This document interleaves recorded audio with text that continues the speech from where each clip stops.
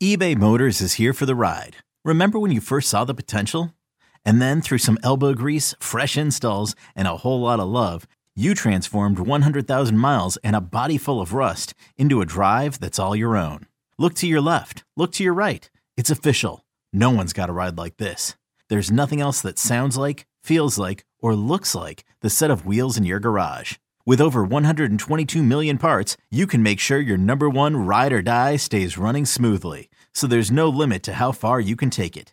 Brake kits, turbochargers, engines, exhaust kits, roof racks, LED headlights, bumpers, whatever your baby needs, eBay Motors has it. And with eBay Guaranteed Fit, it's guaranteed to fit your ride the first time, every time, or your money back. Plus at these prices, well, you're burning rubber, not cash. Keep your ride or die alive at ebaymotors.com. Eligible items only. Exclusions apply.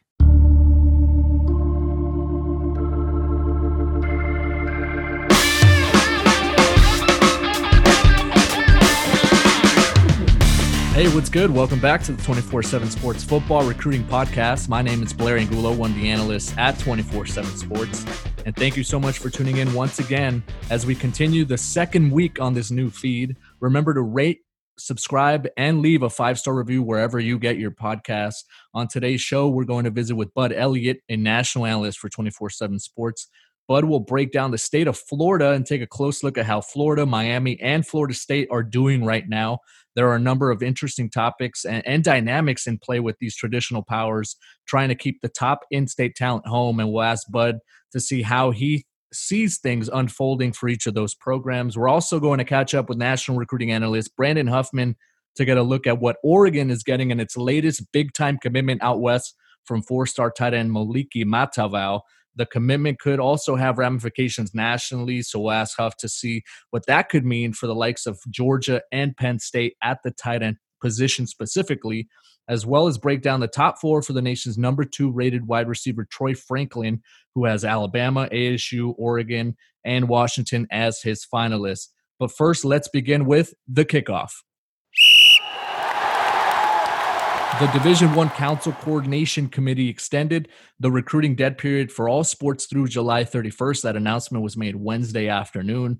The committee plans to regularly evaluate the dead period, continuing to be guided by medical experts, but it does sound like recruits will have to wait until August at the earliest to take visits. Could that mean more commitments in the coming month as recruits see spots filling up? Could that mean more offers going out to players without in-person evaluations or visits or even camps? It's going to be fascinating to monitor and track in the coming weeks. But as always, keep it locked in at 24/7 Sports for all the latest and how recruiting is being shaped by the ongoing pandemic. Switching gears now, we are joined by the one and only Bud Elliott, national analyst and originating editor for 24/7 Sports. Bud, how are you doing? Blair, glad to be on the show, man. I'm excited about this. We we've talked about it on this podcast for the last few weeks is, we're trying to bring different perspectives from all corners of the country, and you cover the state of Florida extensively. You've got a deep knowledge of everything that's happening down there in Florida. So wanted to touch base with you because we've got 3 schools that are all maybe in kind of different stages of what's happening in recruiting and how they're dealing with this pandemic. Florida, Florida State, Miami, and wanted to touch base with you in terms of how things are happening, how things are shaping up. Florida right now, a top 10 class. So let's start with them, Dan Mullen and his staff and what they're doing. What stands out to you about what they're doing and how they're accomplishing, being able to lock in a top 10 class at the moment?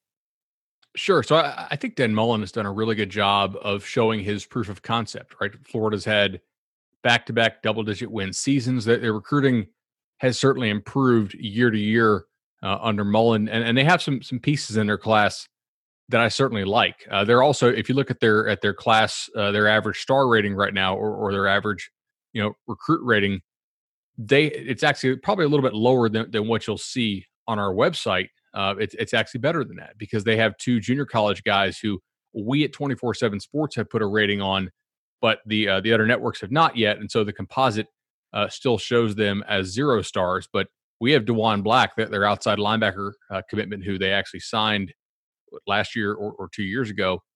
We have him as the number 1 junior college backer in the nation, and then also Diave Hammond, who we have a pretty high 3-star grade on. So they have a really nice class going, and of course their rating will shoot up once those guys get a grade on the composite, which is triggered by some of the other services getting around to putting grades on them. I really like a couple of their players in their class. If I could point out, I think Justice Boone is a really high upside defensive lineman, but also a kid with a pretty solid floor. He's a dude who has the frame to come in and I think make an early impact, but also the guy who could really blossom into a superstar. Charles Montgomery is a really nice looking athlete out of Armwood, which is a major state power there in the state of Florida. They've got some dudes who are pretty solid. I'm intrigued by Javante Gardner, one of their offensive tackles who plays by me here in Orlando at Jones High School. He's a 3-star prospect. But they have some nice pieces, and now they have 2 quarterbacks in their class too, with Carlos Del Rio out of Georgia, and then they took Jalen Kitna, who I believe is John Kitna's son, on Tuesday or Monday, whatever day that was, out of Texas. But the thing with Florida is, and if you look at Florida's message board on Alligator Alley 24/7, their fans don't really seem happy with it, and the reason is that throughout the history of the state of Florida, when the 2 other programs are down, the other program, if it's up, seems to really clean up in recruiting within the state. We saw this first, second most recently with Urban Meyer getting to beat up on like Larry Coker, and then very end of career Bobby Bowden to build that dynasty, that they're the little mini dynasty they had, I guess, with 2 national titles in a 3-year span, and Heisman winner Tebow and all those guys. And then we saw it with Jimbo getting to sort of beat up on the mess that Urban left at Florida, and then also against like Randy Shannon and Al Golden. And they really cleaned up in recruiting there at Florida State. Well, now Miami and Florida State are down, and probably as down combined as they've been in quite a while. And yet Florida is not taking as much advantage in state as you would think they might. Instead, we're seeing teams like Alabama, Clemson, Ohio State, Georgia, LSU come in and raid the state of Florida, and they're arguably benefiting from it just as much as the Gators are, and that drives Florida fans nuts, right? Dan Mullen has the on-field results. I think he's a great on-field coach. But then they turn and they look at Georgia, and Georgia signs the freaks, right? And they do it on a yearly basis. Georgia right now, I think, has, the highest or second highest recruit average in the SEC at 94.05. So they're just edging out Alabama there at 94.03. That's kind of where Florida sits right now. I think they will sign the best class in the state this year, maybe by a good bit, but I don't know if they're cleaning up in state quite like you'd expect them to, given how the other 2 programs are right now. And I think there's a lot of that going on across the country. When you talk about the big states, the Floridas, the Texas, the Georgias, the Californias, USC is dealing with the same issue that Florida is dealing with, right? Where some of these big national programs, the Ohio States, the Georgias, the Clemsons, the Alabamas, they're coming in and raiding the state. So in terms of the future, right? Number 6 right now in the 24/7 Sports composite team rankings. Do you ever envision Florida being able to lock in a top 3 class, given the fact that Dan Mullen now has started to establish himself there, started to really hone in and really, I guess, maybe target a specific type of recruit that they're getting? Because you mentioned DeJuan Black, and I wanted to touch on him because this is a player that I saw at the Polynesian Bowl for a week a couple of years ago. And, this is about 80 to 85 of the best players in the country playing in Honolulu for a week of practice in pads. And this was a player that I felt was probably the best guy there that whole week. So we know Florida can recruit at a very high level and can do it across the board. Can they take that next step? Maybe. I think it's going to involve, beating a Georgia or, beating an LSU and a Georgia in the same year. At times, they do seem to come up short in some of these more high-profile recruitments when they're going up against a Georgia or a Clemson or an Ohio State. That's not to say they never win those, right? They beat Clemson last year for Henderson. the brother, obviously, of CJ, who got drafted in I think the first round this year. So, but if Florida's going to land a top 3 class, I mean, you have to have. If we kind of assume that roughly a static top 5 is Bama, Georgia, LSU, Ohio State, Clemson in recent years, that's kind of been what we've seen for the most part. If they're going to let go top 3, they got to bump 3 of those schools out. Now, you can make a pretty good argument they could bump 1 or 2, but bumping 3 of those it's kind of hard to see. Can you have a top 3 class if you have 6 3-stars in your class? The numbers typically say that's tough. That's kind of right on the borderline there. I think it's possible. I wouldn't predict it. Manny Diaz and Miami coming off of 6 and 7 season, his debut year down in Coral Gables. They are a top 20 class right now. So they're not really seeing the bad effect of a losing season. What do you think Manny Diaz is doing correctly? What do you think he is getting right now when it comes to pulling in prospects and reeling in some guys that are highly coveted? Sure. I think Manny really understands the Miami culture and the culture of the South Florida area. I mean, he's obviously a Miami guy. His dad was actually the mayor of Miami. People know his name there in Miami. And I think a lot of kids are believing in the vision that he has. And yet Miami in their lifetime, especially in their formative years, has really not been anything special. I think if you're a Miami fan, you're like, okay, yeah, cool. We have a nice class right now.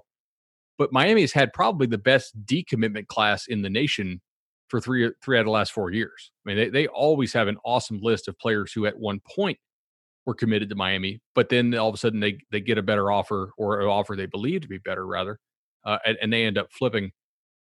I think with Diaz this year on the field is going to be very important, right? Their quarterback recruiting so far has been a bit of a disaster with Jarren Williams, obviously in the portal, and N'Kosi Perry not working out.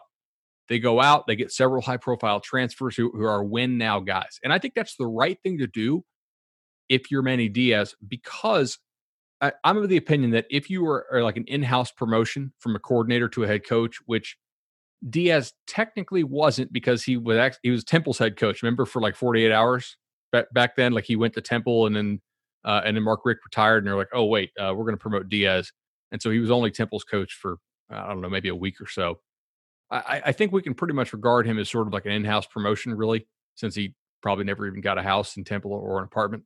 I think with those guys, they have to show progress quicker than their counterparts who come from outside the program, simply because they have to show that the reason why they got the job in part was because they understood all the internal issues, and they were the best person with the most knowledge of the internal problems to be able to turn around and fix them quickly, right? With an out of town or out of school hire, that person has to have a little bit of a learning and acclimation period to understand what's actually going wrong inside of the program. So I really think this is going to be a key year for Miami on the field. And if Miami does have a good year, and their schedule is pretty easy this year, I think they'll probably win 8, 9, 10 games. If they're able to do that, I think they're going to be able to keep more of these recruits than they normally do. I really like some of the kids in their class. Lawrence Seymour is obviously an offensive lineman who a lot of schools are after. Miami continues to keep him committed. Ryan Rodriguez, I think, is a pretty underrated center out there, and we've actually bumped him already. He's number 402 in the composite. Khalil Brantley is an interesting tight end prospect who I've seen a lot play 7-on-7. They have some good pieces here that they're building on, and they're certainly in on some more top targets as well. A lot of it's going to come down to the season this year, I think.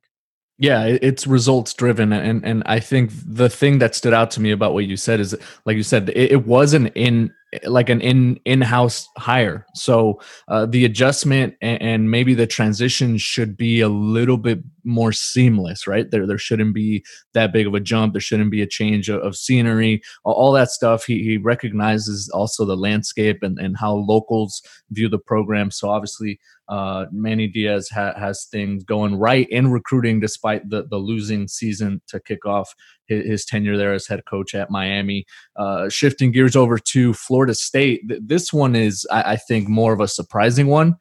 They rank number 41 right now in the 24/7 Sports composite team rankings. So outside the top 40, obviously when there is a coaching change, we always see a rise. We always see a change of pace in terms of recruiting, because the new coach and the new staff are able to sell a new future, right? They're able to sell a new perspective.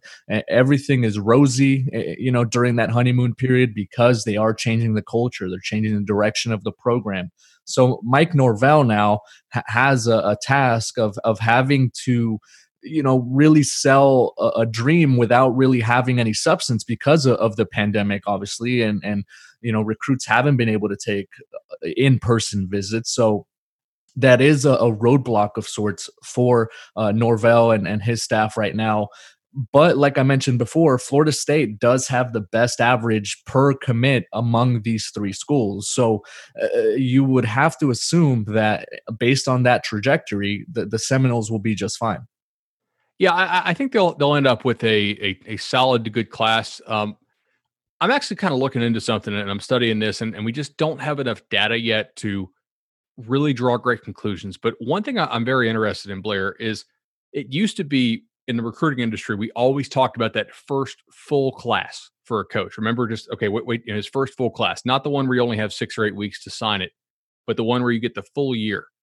I think now in the early signing period era, that might be changing because the established schools who are not making coaching changes are already getting such a head start on that next year's class that I don't know if you really get that full bump until your second full year class. Like, for instance, this is Jeremy Pruitt's second full class, and it looks like Tennessee is really, really putting together a nice class this year.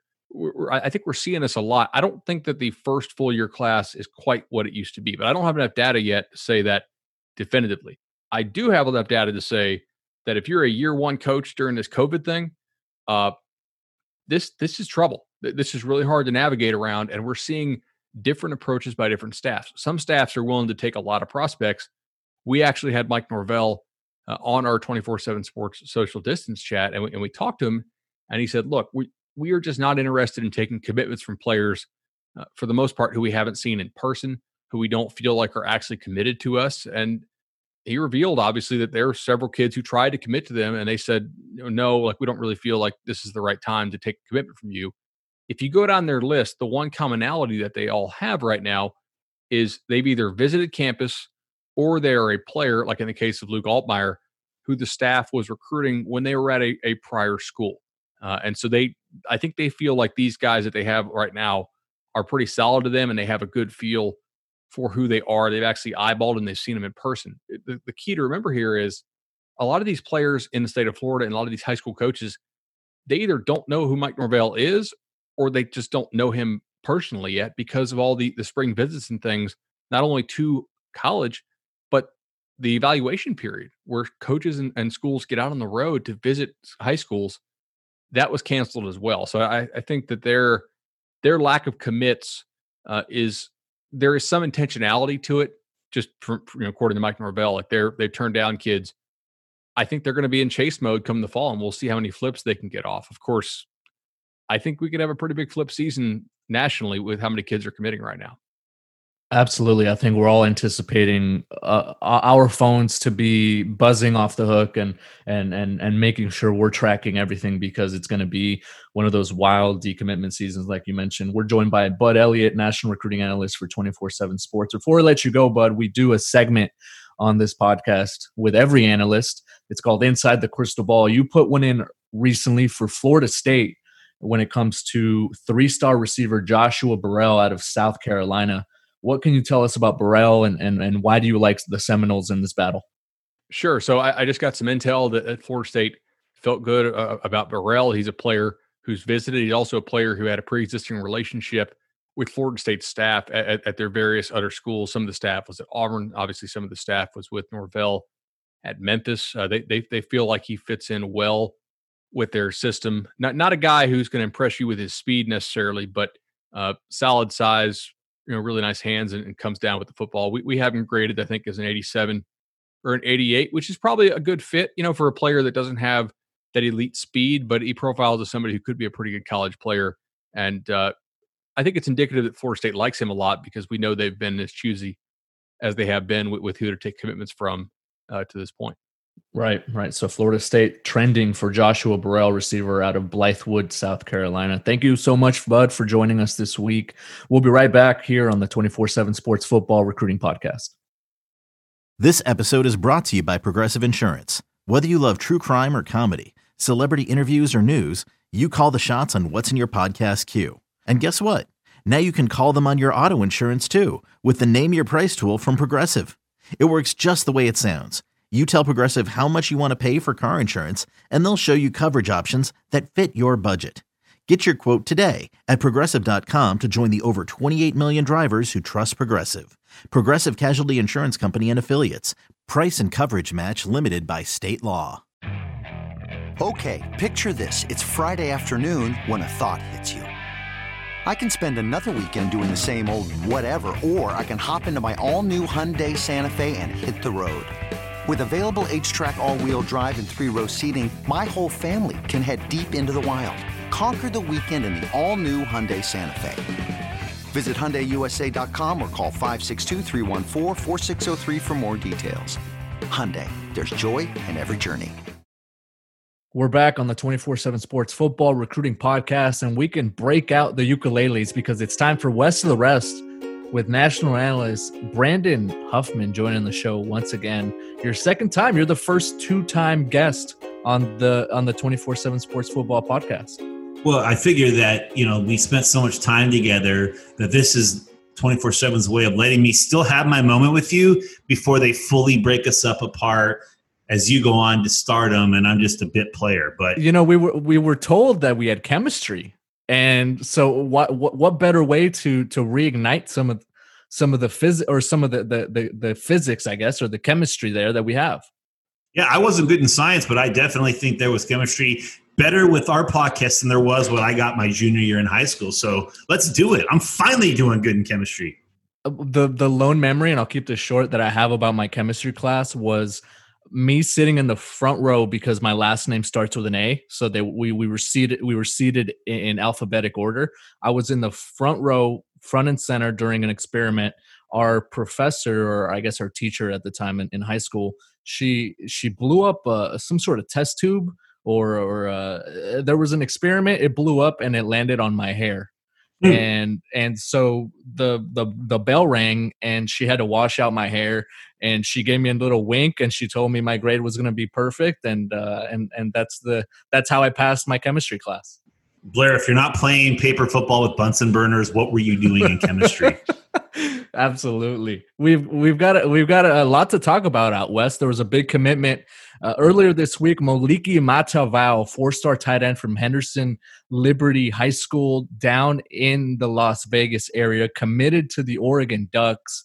It sent shockwaves throughout the West region because it has some ramifications now at the tight end position for a number of other schools. But let's start with the Ducks and what they're getting in Moliki Matavao. You saw him earlier this offseason at a 7-on-7 tournament, a player who has really high upside, physically about 6'6", 240. So he might not need much seasoning in terms of being college ready, and a player that we really like as a member of the top 24/7. Yeah, he's a top 5 tight end nationally in the composite, an All-American, and playing the San Antonio and Polynesian Bowl All-Star. Really has that size and skill set to probably make a pretty quick and smooth transition into playing time, not necessarily going to need time to redshirt and to get bigger. He's already got college-ready size. It obviously gives them a player at a position of need. I think more importantly is that this commitment certainly enhances what Oregon's been able to do recruiting-wise, where they continue to go in to other states in the Western region. And, Nevada's not a Pac-12 state, but it's in the Pac-12 footprint.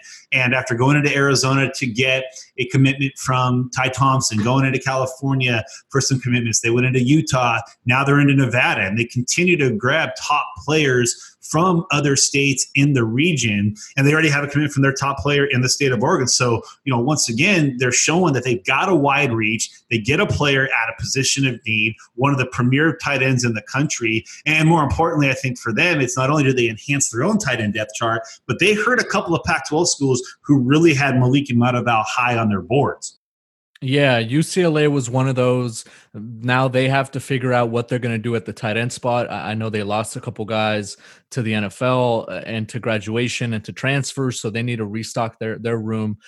Maybe they'll look at an Eric Olson out in Colorado, Isaac Vaha from the state of Utah. But this also had some national ramifications because along with UCLA, we had Penn State and Georgia in the top 4 for Moliki Matavao. Georgia now looks primed to be adding the number 1 tight end in the West region, and that's Brock Bowers. Well, interestingly enough, Matavao comes from the same state that Georgia went and got a tight end last year from, in Darnell Washington. But now they are in the lead for a player that I think is an actually better pure tight end than Darnell Washington. That is Brock Bowers. And like you mentioned, Georgia and Penn State were on the short list for Moliki Matavao, but they've also been going at it head-to-head for Brock Bowers, and a case where the Pac-12 finally got a tight end in that battle with Moliki, but right now they're on the outside looking in for Brock Bowers. I put in a crystal ball for Brock into Georgia shortly after he had made his top 8. And when I put that in, I kind of did it with a little bit of a leap of faith. I think that the next crystal ball came, probably 2 weeks after I had put one in. But I had known that Georgia had been a school he'd been leading to, and it seems like he's been their top guy. And so that was the guy Georgia was waiting on. I know Penn State's waiting on him. There's a lot of other schools. So Oregon gets themselves their tight end. If they, get a commitment from Brock Bowers, I'm sure they would absolutely take him.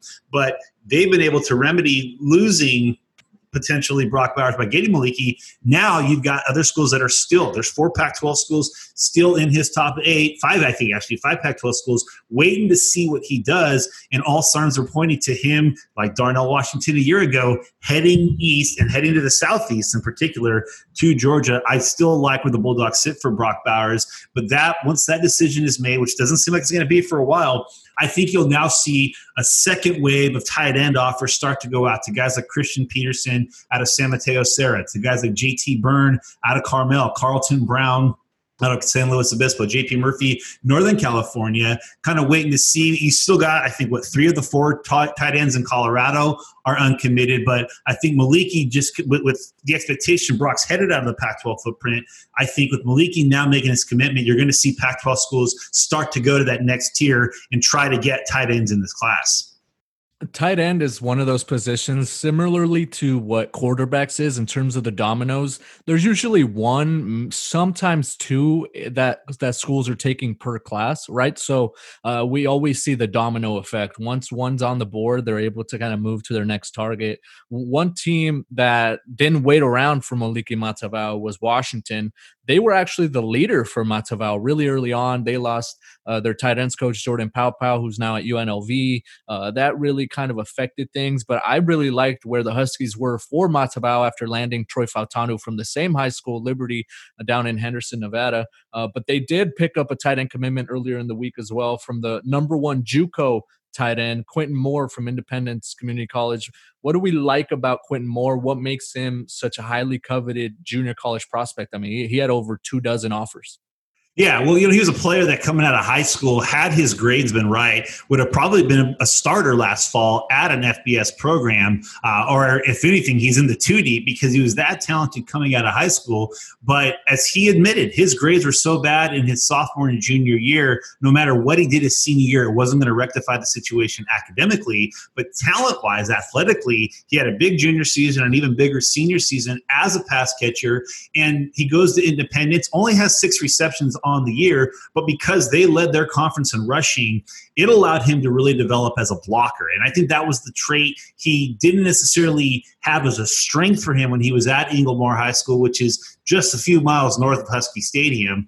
He always wanted to come back and play at Washington, but academically, that wasn't going to be a possibility in high school. He goes to Independence, which was the Last Chance U fame, has a freshman season that only sees the ball 6 times, but because of his skill set, because of his size, and because of the fact he got on track academically, he had 25-plus offers to choose from, but ultimately the opportunity for him to come home and play just miles from where he grew up was too much for him to pass on. Durham Cotto, the Huskies' first-year tight ends coach, gets a huge get in Quentin Moore, the number one, like you said, number one JUCO tight end in the country. But it also gives them that chance that even if they miss out on some of the high school tight ends that they're after, it gives them a guy who's immediately ready to come in and play in 2020, in 2021, when he would be able to sign in December and then be there for next year, especially because they could lose some guys early to the draft. But Moore has now developed as a blocker, so it gives them an option to be kind of that all-around tight end, and it gives them a little bit less pressure to find, two high school tight ends. We're joined by Brandon Huffman, the national recruiting editor for 24/7 Sports. You can follow him on Twitter at Brandon Huffman.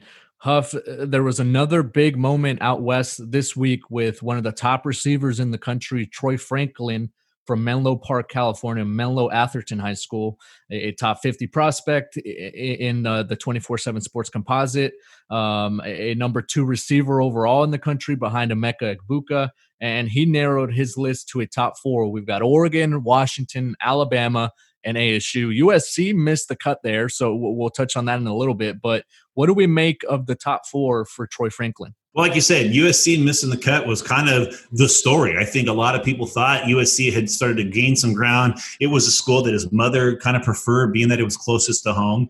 But it shows Arizona State continues to make a lot of inroads out west, which Arizona State's a Pac-12 school. It should, but it's the early impact Prentice Gill has had as the receivers coach at Arizona State. He was able to flip Johnny Wilson a year ago. Now to get into Troy Franklin's Final Four, he eliminates LSU, he eliminates USC. Alabama making a big run, though. He's being compared to Devontae Smith, who will graduate after this season. And then the two that have kind of been at the forefront of his recruitment from the beginning, Washington and Oregon. Interestingly enough, Washington was the school that offered the most recent of his Final Four, but they also have had probably the best thing going for him in that 2 of his teammates were freshmen there last year. He's been playing on the 7-on-7 circuit with FSP and Sam Heward, who's already committed to the Huskies. I think this is a Husky Duck battle for him. I put in my crystal ball the first day of the confidence point. I put it at a 1 towards Oregon because I think it's going to be those 2 schools really jostling. But this could be a case where maybe they cancel each other out. At Alabama with Steve Sarkisian and having the ability to recruit out west, given his time as the head coach at Washington and USC. He has stayed on Troy Franklin, who was initially offered by Tosh Lupoi. Now you got Sark doing the recruiting. I won't count out Alabama, especially given their recent run of receivers over the last few years, and then the 2 they had drafted in the first round last month. I think Alabama will absolutely stay a factor. And I won't completely count out Arizona State, but at the end of the day, I think this is going to be a Northwest battle between Oregon and Washington. Those are always fun. Those are always very entertaining, not only on social media, but on the message boards over at Dogman, 24/7 Sports site for Washington, and Duck Territory, the Oregon site at 24/7 Sports. They keep it cordial, right? They do. I mean, it's never one of those tweets that I have to mute the conversation immediately after I hit tweet because everybody handles themselves so well. Before we let you go, Huff, I wanted to get your thoughts on the extension of the recruiting dead period, which the announcement was made by the Division I Council Coordination Committee that all sports, the dead period has been extended through July 31st. So obviously things will be continued to be evaluated and assessed. But for now, it does look like recruiting will continue to be at a halt in terms of in-person visits and in-person evaluations until the beginning of August. I think it's going to be fascinating to see what ultimately gets ruled in this, because with the extension through July, the month of July for the last few years had been a dead period. Now, this was the first year that they ever had a February dead period, not understanding a pandemic was right around the corner. So they've essentially had, since signing day, about a 12 to 13-day window that recruits could visit schools. You wipe out the spring evaluation period. Now the dead period goes all the way to the end of July. By the time you get to August, if we have a season, August will probably be a heavy focus on the upcoming season. Remember, majority of schools either didn't get any spring football practice or only got a few amounts. So I think the last thing college coaches want to worry about in August is recruiting and getting recruits to their campus. They've had nothing but time with recruiting and Zoom calls and virtual tours for the previous 2 months. I think in August, they're going to want to focus exclusively on their team. That just means that September, when the quiet period kicks in, but then the evaluation period, when you can go to games and have a certain amount of days, that's going to be ramped up. So now it's going to be interesting to see, do they add more days? Do they let the head coach go on the road a little bit more? Does the contact period maybe get brought out to the beginning of November as opposed to the end of December? Instead of using just that December 1st until the early signing period for in-home visits, do they maybe extend that into November? Do they shut down and maybe not have the dead period after the early signing period? There's still a lot of moving parts here, but what we do know is that college coaches will not be able to evaluate or even see a recruit in person in front of them until August at the earliest, and that's assuming the NCAA rules that coaches can have recruits on campus in August, because at the end of the day, these are still minors, and the NCAA is already going to have enough to deal with the college students on campus practicing. Now you're allowing them to potentially bring minors onto campus. That may open them up to a whole other sense of liability, and we know how the NCAA is with that. We could be looking at a few more months still until coaches can see recruits in person. A few more months of virtual visits and Zoom meetings and phone calls, and we're all going to be monitoring and tracking it and really covering it over at 24/7 Sports, along with Brandon Huffman, who you could follow on Twitter at Brandon Huffman. Thank you so much for joining us, Huff. Good to hear that. So that's a reminder that you can follow Brandon on Twitter at Brandon Huffman. And remember, if you've got recruiting questions, please put them in a 5-star Apple Podcast review. Our goal will be to have enough questions for a full mailbag episode in the coming weeks, so please get all your questions in. Thanks so much for listening again to the 24/7 Sports Football Recruiting Show.